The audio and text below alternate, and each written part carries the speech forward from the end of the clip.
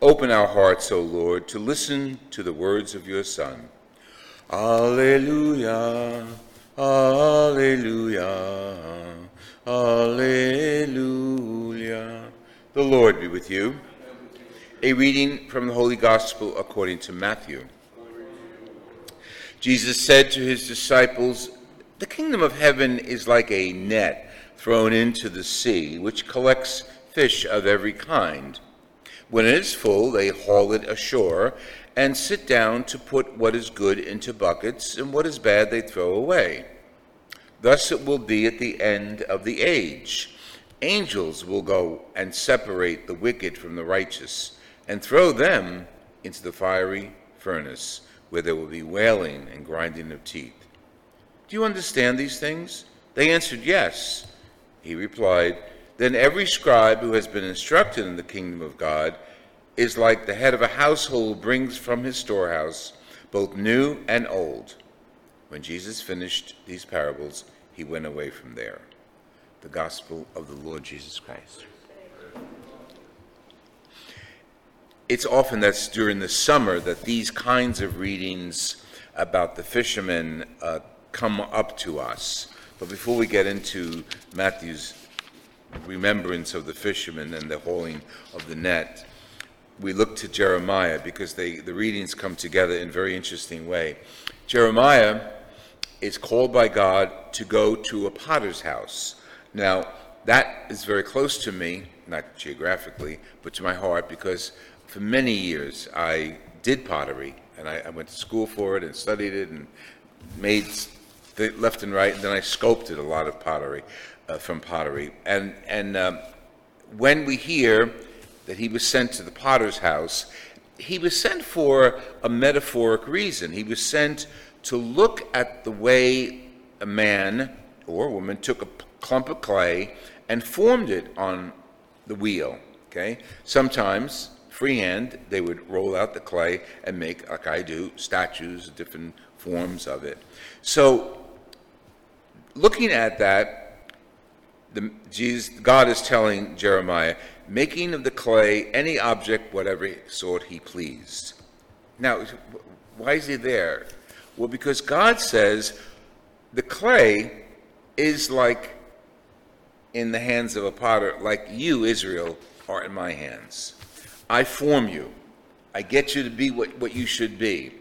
But there's something different about the house of Israel, people he's talking about, is they can reshape themselves, and only if the pottery gets out of hand does it reshape itself. So you're on the wheel, and you have to be very steady and focused, and even a slightest movement will throw it off the wheel or make it all sink in and go crooked.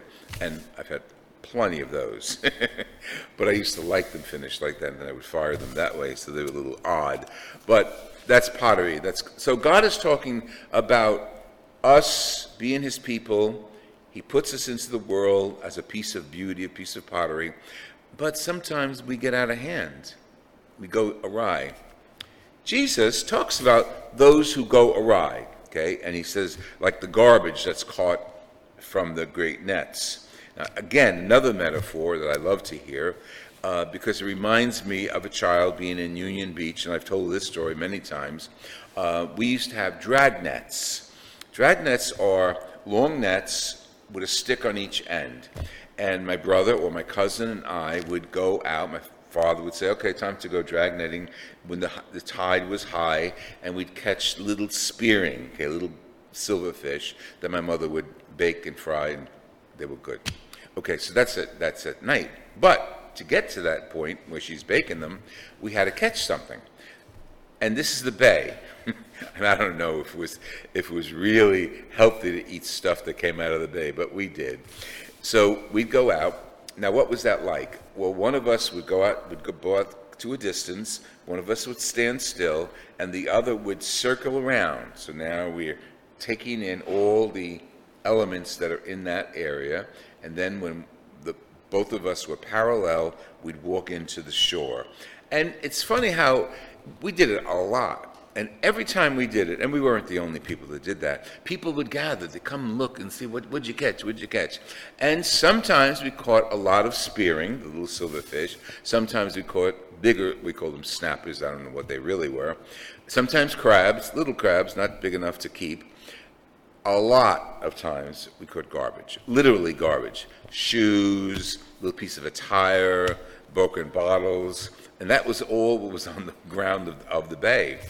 So, of course, we didn't think that was a big deal. We just went through, we caught the fish, put the fish in the bucket, and trashed the other stuff. So it's a very common metaphor that Jesus is using to fishermen, because they went out in boats and they did the same thing. They put their nets down and would catch everything.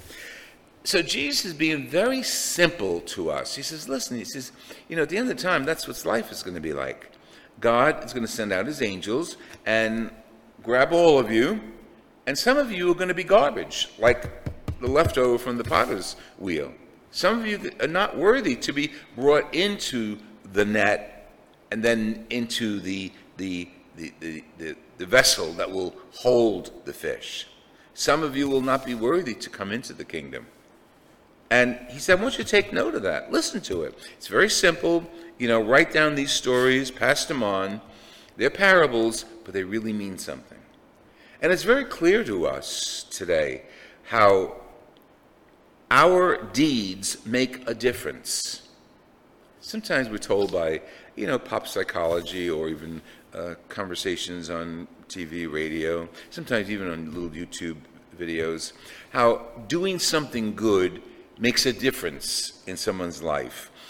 Doing a piece of charity, there's this one, it's repeated in several different ways, but it's the same idea. This homeless-looking person goes to a woman or a man who has a big shopping cart, and he wants a bottle of water, and he says, I have no money, would you buy this bottle of water for me? And maybe the first 3-4 people, no, I'm too busy, I have other things to do, I have no money for you, blah, blah, blah. And then there's that fourth person, or fifth, or sixth, whatever number it is, that says, oh yeah, here, put it here with my stuff and I'll pay for it, it's only a bottle of water. And then what happens is the guy who is supposedly the poor person says, you know what, this is a test in social psychology, and you passed the test. So I'm going to pay for all of your groceries. Now, I've seen this several times in different circumstances, but the idea is the message to the community, to the world who's listening to these little tweets, whatever they call them, doing good is good. Doing good is right. Doing good helps people. Ignoring people doesn't help them. Now, we're in a dilemma in our society, because more than once I've said, we're not a little community where everybody knows everybody. There are strangers that come in and out, and sometimes, and not all the time, but some of those strangers are dangerous. We've seen that at the other church. Some people on the street come in and they're rude and they're misbehaving. So you want to say, well, let me give you something to eat or drink, but they're not in for that. And regrettably, some of them are mentally ill or disturbed in other ways, and they take it out on the world. So doing charity on the street is precarious. It's very dangerous. That's why I support doing charity through organizations, whether it's Catholic Charities, the parish funds, and so on. Doing charity in a larger way, but the message is the same. So God is saying, Jesus is saying today in the scriptures, what do you want to be? You want to be in that bucket of fish that I bring into my kingdom, or do you want to be trash that goes back into the garbage? The choice is yours. If you have ears to hear, hear. Because you are the person making that decision in your life, in your own life. I guess I want to go fishing, and if we do, we might catch trash, or we might catch fish. And we might be the fish. God forbid we are the trash.